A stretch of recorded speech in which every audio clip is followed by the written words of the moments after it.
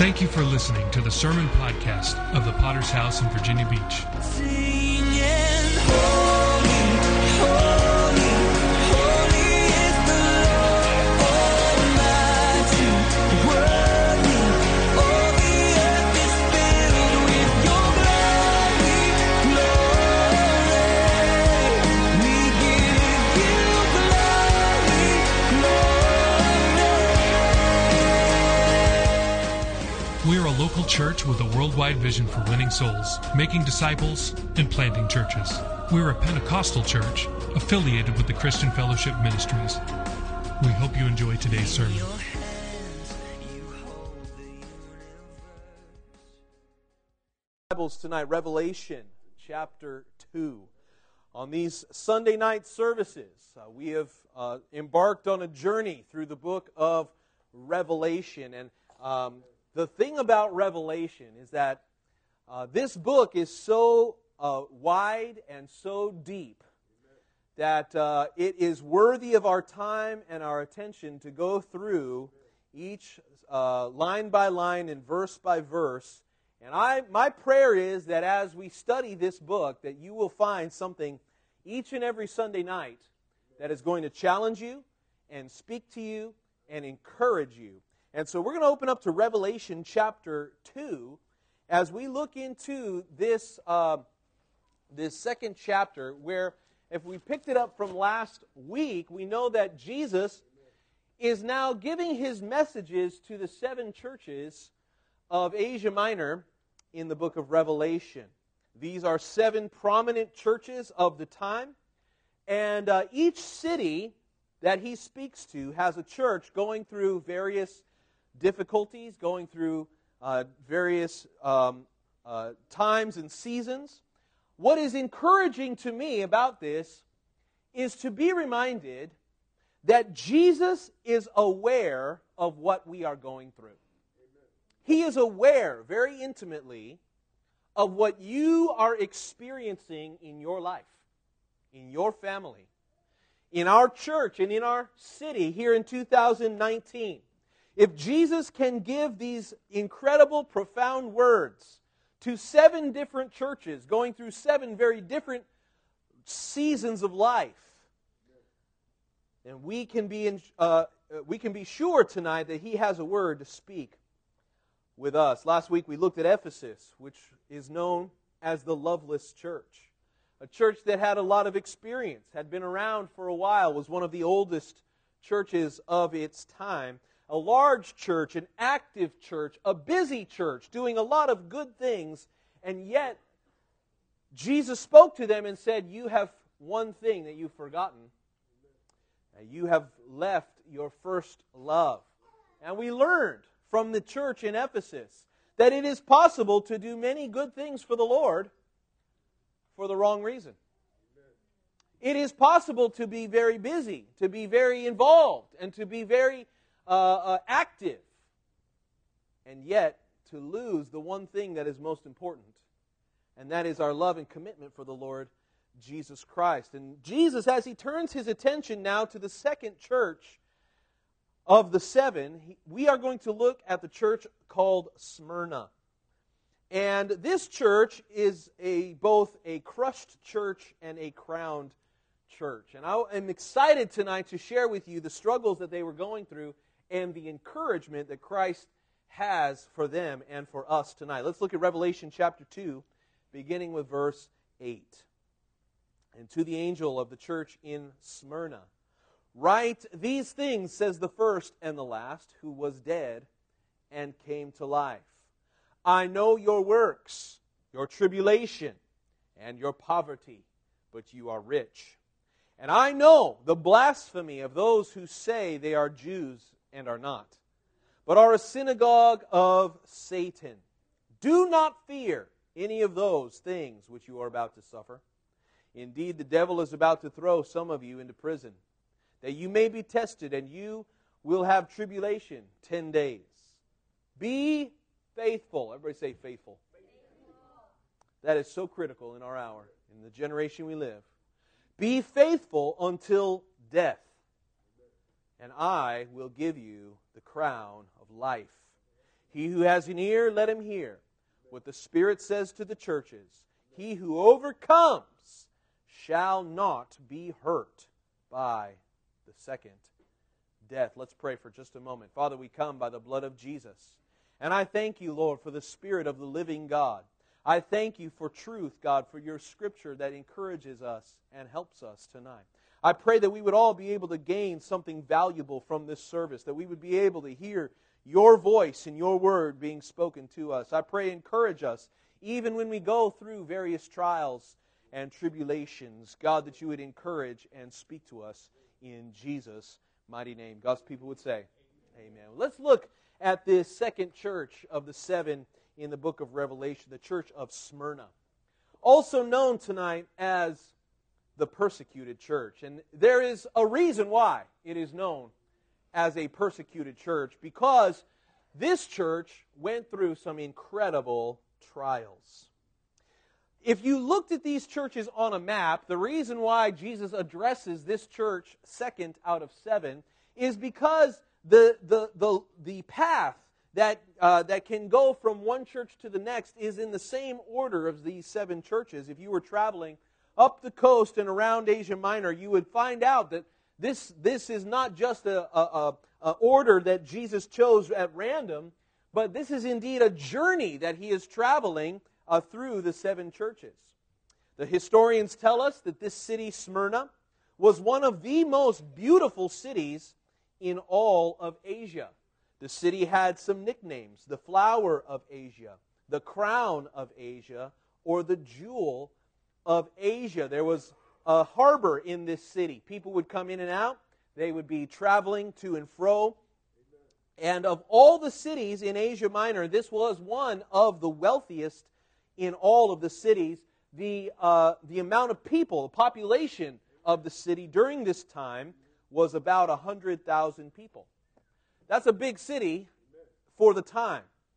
And the city still exists to this day in modern-day Turkey. Its modern name is Izmir.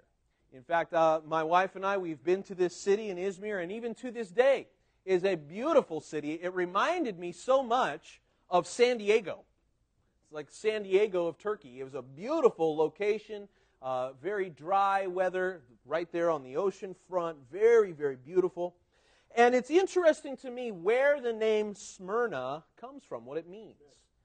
The root of the word for this city is the same as one of the gifts that was given to Jesus by the wise men.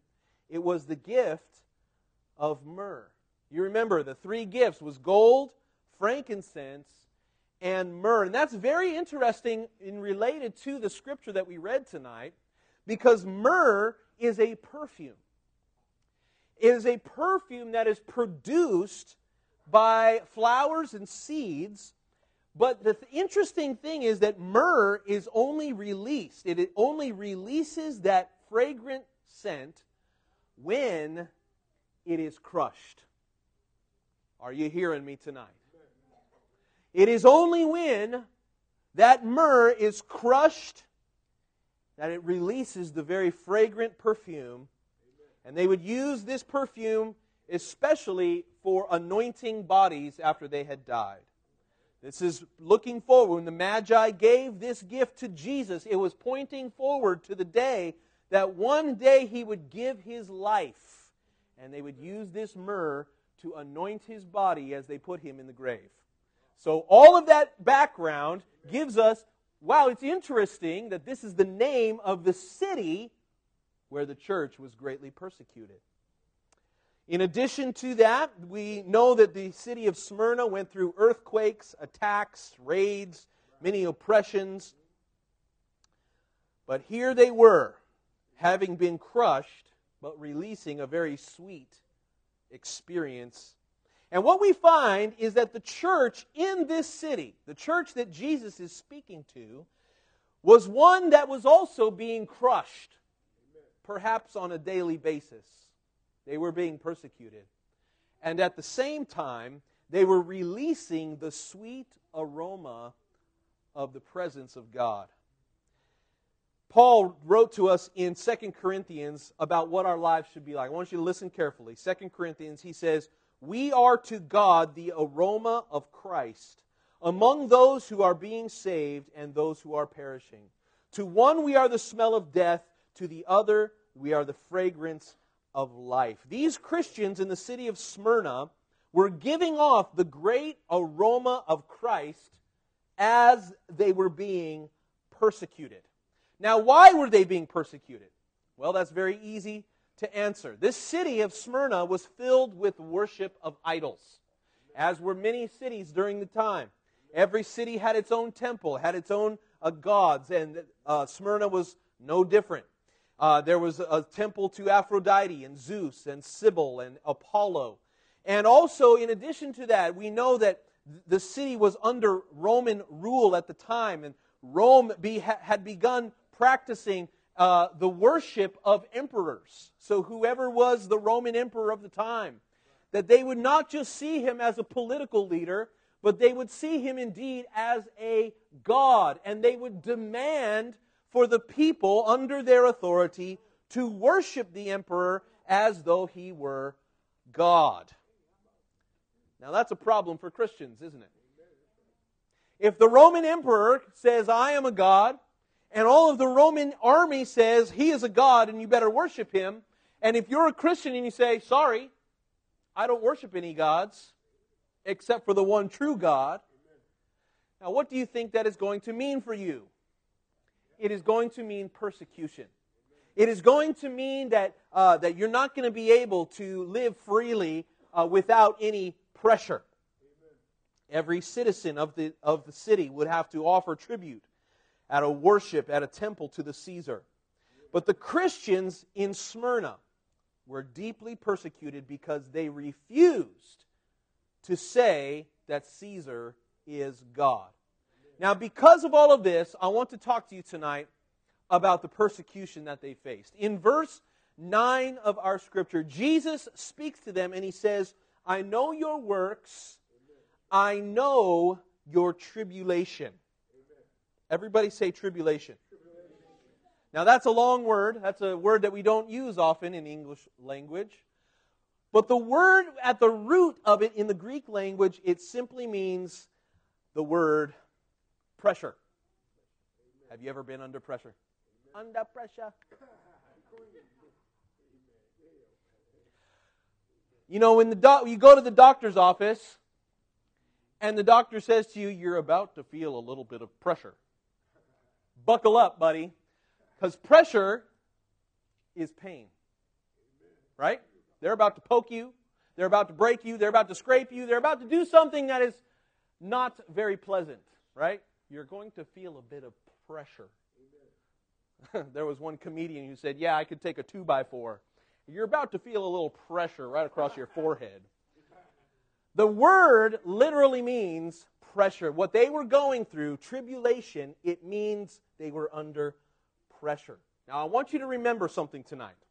Something that we here in America, the comfort generation, pressure is a good thing. It's like I'm preaching false doctrine all of a sudden. Are you going to throw tomatoes at me? Pressure is a good thing. Listen to what Paul says about tribulation. Same word, pressure. Romans 5, verse 3. "We glory in tribulation." What? We glory in having pressure on our lives? Why do we do that? He says, because we know that tribulation produces perseverance. Perseverance produces character. And character produces hope. Hope. And when you have hope, verse 5, it says, "Hope does not disappoint, because the love of God has been poured out in our hearts by the Holy Spirit who was given to us." Have you ever been under pressure? At the end of the month, when there's not enough money, you feel pressure, don't you? Have you ever felt the pressure of having to lead your home? Men, husbands. Have you ever felt the pressure of having to provide? That's pressure. Have you felt the pressure of what it means to be holy and to stay righteous and to resist temptation when it presents itself? Have you ever been under the pressure of witnessing to a lost soul when it was inconvenient? Or the pressure to understand and study the Word of God? You know, the Bible is very hard. It's not a comic book. Comic book, you can read it in 5 minutes. But the Bible is a very complex, hard to understand book. And the Bible says that you're supposed to understand it. There's pressure. That's a good thing. What kind of pressure are you facing tonight? Some of us are facing the pressures of bill collectors calling. Facing the pressures of a past bad decision coming back to haunt us. And you know what we normally do when we start to feel pressure? We say a prayer or something like this.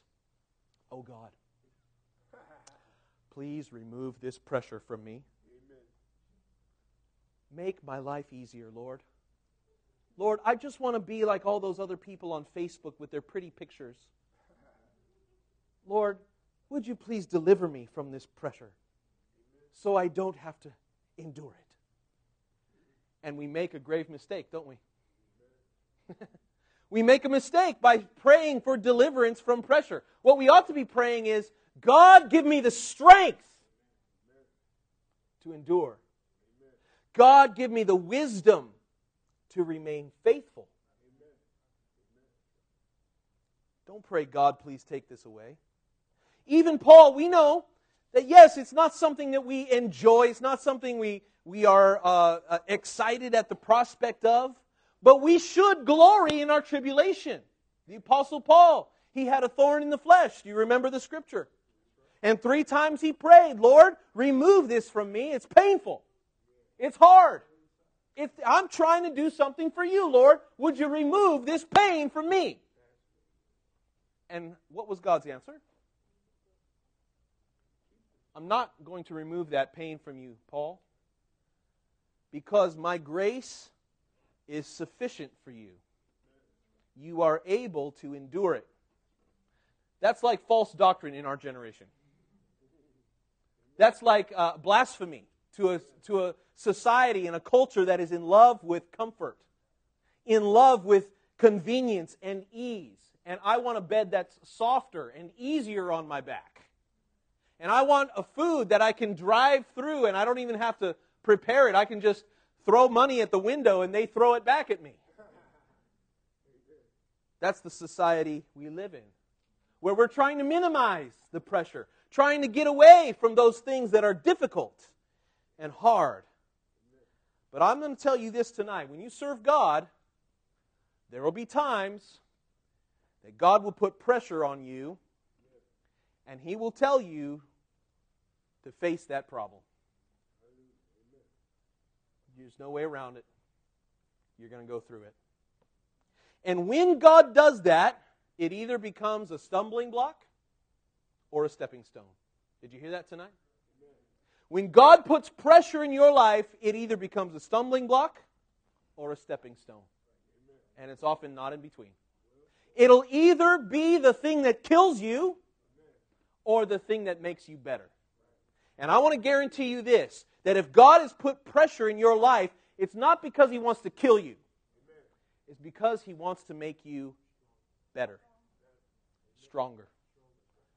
He wants you to step up. And we have this guarantee from Scripture that God has not given you a pressure that is too strong for you to bear. You believe that tonight? If you don't believe that, it's only going to be a matter of time until you start getting angry at God.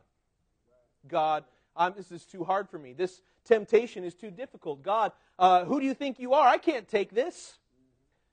Yes, you can. Because if God has allowed it in your life, He knows that He can give you the strength to endure it. I was speaking to a woman just the other day, and she was relating to me all of the terrible things she was going through. And yes, they were indeed terrible. She's having a crisis in her health. She's having a crisis with her home. She's lost her home, her job. She's going through a crisis. She's having to find a place to stay. She called me today and gave me an update. Thank God things are a little bit better. But she told me, as she was explaining to me all of this stuff, and we're praying for her, we're listening to her, and she made a statement. She says, I just really feel like Job right now. And, you know, I was very sympathetic. I was feeling bad for her.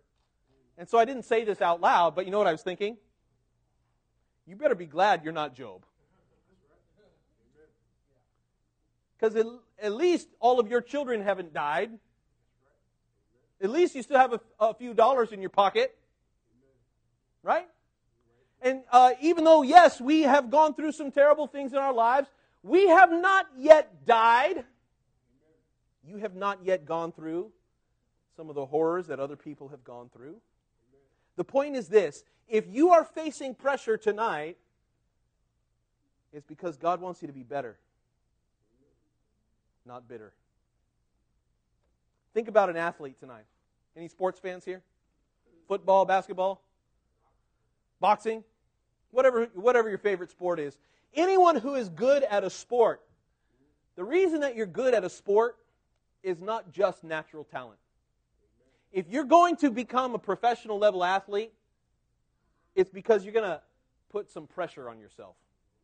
Or there's a coach somewhere along the line who's going to stop feeling sorry for you and put some pressure on you. No, you can run harder. Yes, you can. Stop arguing with me and do another lap. Right? Or if you've been in the military, you know that the whole thing of boot camp is helping you to understand that you can do more than what you think you can do. Your body is capable of more than you think it is. It's true for your body. It's also true for your soul tonight. So many in our generation saying, oh, it's too hard. Oh, my life is so difficult. I'm bearing so much weight, Pastor. I came from this horrible family. I'm dealing with all this terrible stuff. Grow up! Everybody's got problems. Everybody's got struggles. Everybody has pressure. If we're going to make it for God, we're going to have to face adversity. James 1, verse 2, My brethren, count it all joy when you fall into various trials, knowing that the testing of your faith produces patience. Let patience have its perfect work, that you may be perfect and complete, lacking nothing. Pastor, should I be happy if I go to the doctor and they tell me I have cancer? I mean, that would be such a difficult thing to bear. I don't hope for that. I don't want that to happen, but here's what I do know. If it happens, it is still possible for you to serve Jesus. It is still possible for you to go through that and be stronger. Because God would not allow it to happen to you unless He knew you were strong enough to make it through.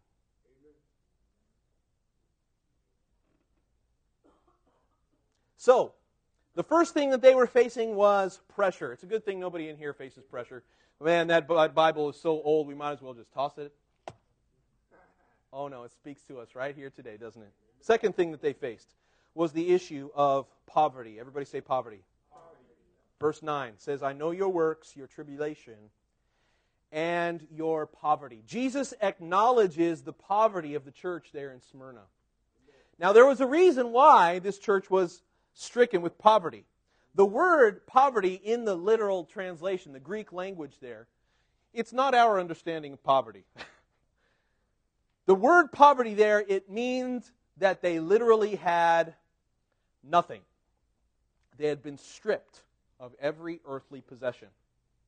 And that was because of the persecution that they were facing. The Roman Empire would come against them, take what they had, and then left them, thankfully, with their lives. But nothing else. Now, I want to tell you something. If you say, oh, I can identify with that kind of poverty. No, you can't. Not if you are an American citizen. And let me tell you why. I looked up the statistics as I was making this sermon. So, 5%, the bottom 5% in America, right? So we're talking about people who are on a yearly basis making less than $10,000. That's probably nobody here. If you're making less than $10,000, you're in the bottom 5% of wage earners in America. Bottom 5%, can I tell you something? You are still richer than 68% of the world. I want you to feel that. You are not poor. Stop telling yourself you are. If you make more than $10,000 per year, and most of us will, some of you are multiplying that by 10, right? Then you are living better than kings and queens from 50 years ago. Are you hearing me tonight?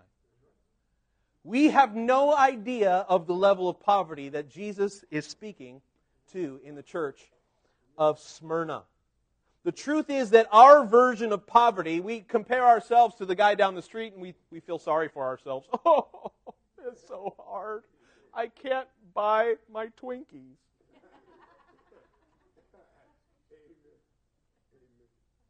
That's not poverty. Jesus looked at these people and he says, yes, he acknowledged that they were truly poor. They had lost everything. This was even worse than the homeless people you see on the street. Because even homeless people who hold the sign on the side of the road, they're making more than $10,000 a year. I guarantee you. We are richer than them.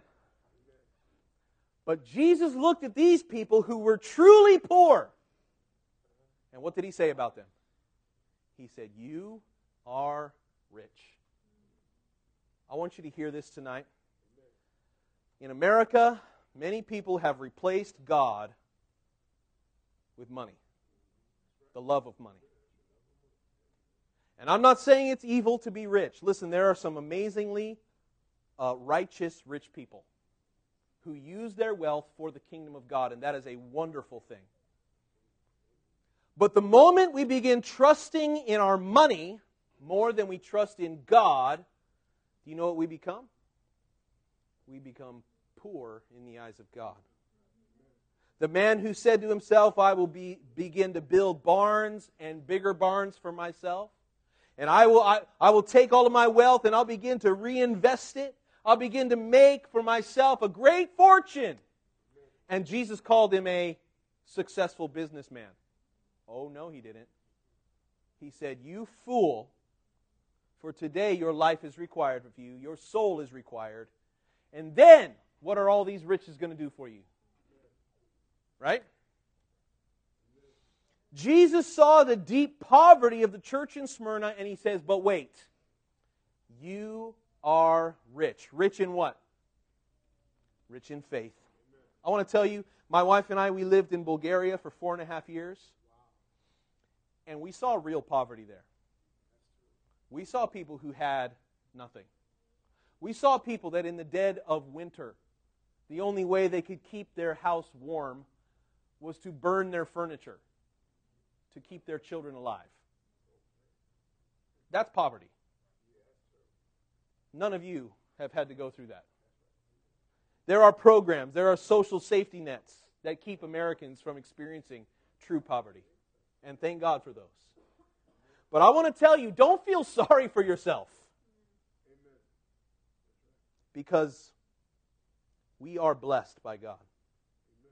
Jesus saw real poverty and he said, but listen, you know what happens to people? At the same time that they were going through desperate poverty, Jesus says, you are rich in faith. I heard a story one time of an African leader who came to America for the first time, coming to a conference, one of our Bible conferences in Prescott, Arizona. And he had never been to the United States before, and he came, and with a group of Americans, he went and he did a tour of Walmart, And I can remember what this was like, coming back from overseas and walking down the aisles at Walmart, like, I can't believe how much stuff is in here. There's like 10,000 kinds of cereal. And this African leader was having it. And then after going to Walmart, they went to a buffet, you know. And there's piles of food, and there's, you know, the 500-pound man in the corner eating as much as his village, you know. And this African leader who had been involved and seen people in true poverty, he made a statement. He says, you know, you people in the West, you pray for us who are poor. And you should pray for us. But he says, now that I see the wealth of the United States, I know that I need to pray for you even more. Because in your wealth, it is very easy to take your eyes off of God. And that is so true. How often, because we can pay the bills, we think that we're something. And we lose connection with God. One of the greatest blessings that I've ever seen is people who are in true poverty, the faith. The incredible, simple faith. If you've ever been on a missions trip, you've seen it. You've seen people who don't have anything. They don't even have a pair of shoes. But they have Jesus. And that's all they need. And they're full of joy. And you look at them and you say, how can you be happy? And they say, how could I not be happy? I have Jesus. What more do I need? And we all come back from overseas cursing ourselves at how spoiled we are.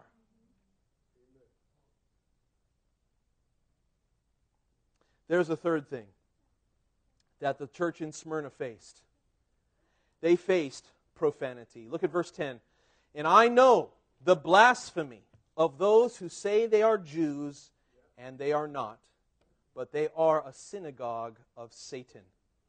Now, there have been evil people in the past, people like the Nazi regime, who've taken and twisted this scripture to say that all Jews are of Satan. That is a twisting of the scripture. That is not what Jesus is speaking about here. The Jews in Smyrna, we're speaking about the people who had not believed in Jesus. People who had rejected Christ as the Messiah. So these Jews were the Jews who were Jewish in their name only. Jesus confronted this same group of Jews. And he was the same group of Pharisees and Sadducees that rejected Christ as the Messiah. And what did Jesus say about them? He said, you are of your father, the devil, because you didn't believe in me. And that is true of anyone who rejects the influence of Christ, especially those Jews who knew who to look for, the Messiah. And when he was there in front of them, they rejected him. And he says, you are of your father, the devil. That's what it is meant by this scripture. The synagogue of Satan. It is those who were working vehemently against the church in Smyrna. It was the Apostle Paul before he was Paul. When he was still Saul, the Christian killer, he was of the synagogue of Satan, working against the Christ. And when Jesus came and knocked him off of his horse, you remember what he said? I am Jesus, the one that you are persecuting. Had to rewire that brain real quick. And so there was a group of radical Jews in this city that was conspiring and working against the church of Smyrna. It's a good thing there's nobody like that in 2019, working against the church, working against the truth, working against righteousness in our generation. I would say that there is a world system that Satan is just behind the curtain, like the Wizard of Oz, controlling those in media, in Hollywood, those in the homosexual agenda, the synagogue of Satan that is working against God's people in our generation. They will oppose anyone who seeks to stand up for what is true. There is a synagogue of Satan today saying that men can be women and women can be men and boys can be girls and girls can be boys. There is a lie that is being perpetrated saying that men can marry men and women can marry women, and that is wrong. Can you say amen?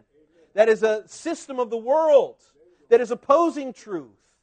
We are not the first church to face the synagogue of Satan.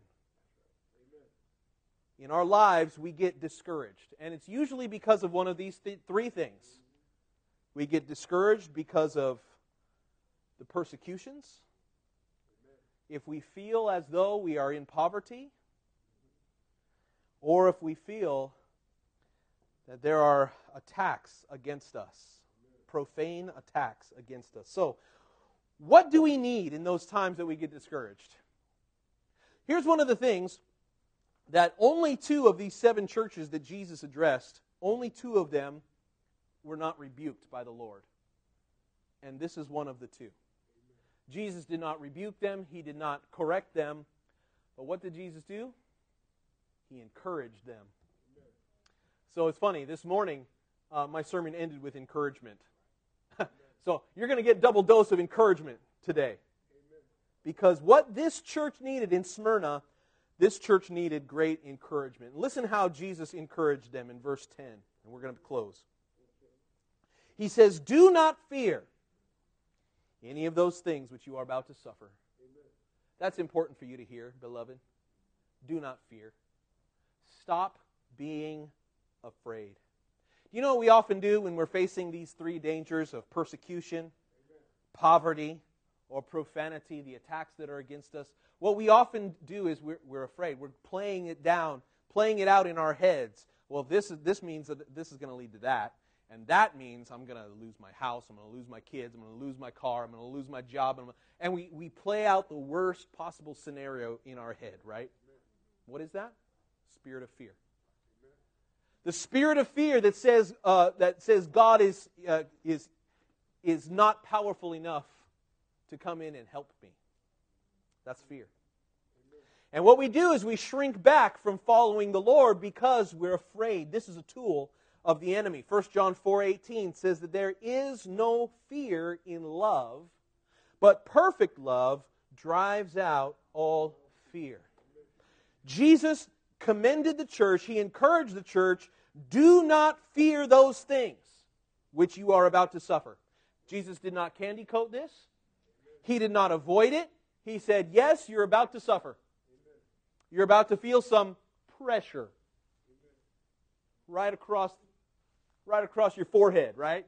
You're about to feel some pressure. But don't fear. Don't be afraid. We tell this to our children if they have to get an injection at the doctor's office, right? I know, you're going to feel some pain. Or you go to the doctor's office. Yes, there's going to be some pain. You go to the dentist. You're going to get a filling. It's going to hurt. And if you try to lie to them and say, oh, no, it's just going to be fine. Oh, no, you're not going to feel anything. You know what they're going to do? You lied to me! Amen. And they're going to never go to the dentist again. And all their teeth are going to fall out, and they're going to blame you. And then they're going to explain to their therapist in 20 years about how you lied to them. Jesus did not lie to them. He said, yes, there is going to be pain. There is going to be pressure. But do not fear. He spelled it out. The devil is about to throw some of you into prison. That's pretty real. That you may be tested, and you will have tribulation for 10 days. But the encouragement that Jesus gave to them is this: be faithful, even to death, and I will give you the crown of life. Luke 12, verse 4, Jesus said, I tell you, my friends, do not be afraid of those who kill the body, and after that can do no more. But I will show you who you should fear. Fear him who after the killing of the body has the power to throw you into hell. Yes, him you need to fear. So we need to make a decision tonight. Are you more afraid of the persecution or of the Lord who can deliver you from the persecution? Are you hearing me tonight? Verse 11 says, he who has an ear, let him hear what the Spirit says to the churches. He who overcomes will not be hurt at all by the second death. A few years back, Dave and I, on our podcast, we did an interview with a guy from an organization called Open Door. The Open Door is an organization that supports the persecuted church. Today, all around the world, there are places where the Christian church is being desperately persecuted, where they are literally killing Christians, chasing them out of their homes. There are places where they're taking the young girls out of villages and kidnapping them and doing horrible things to them, right? This is happening to our brothers and sisters. Then this is why we need to be praying for the persecuted church. But I was amazed in this interview that we did with this man. And he said that when we talk to those Christians, when we call them and we say, what can we do for you? How can we pray for you? Can we send you money? Can we send you Bibles? Can we pray for deliverance? And it was amazing to me what this man said. He said that when those people are under persecution, they never ask that we would pray for their deliverance. He says they simply ask that we pray for strength to endure, for strength to not deny their Lord and Savior in the midst of persecution. That's how you should pray for the persecuted church.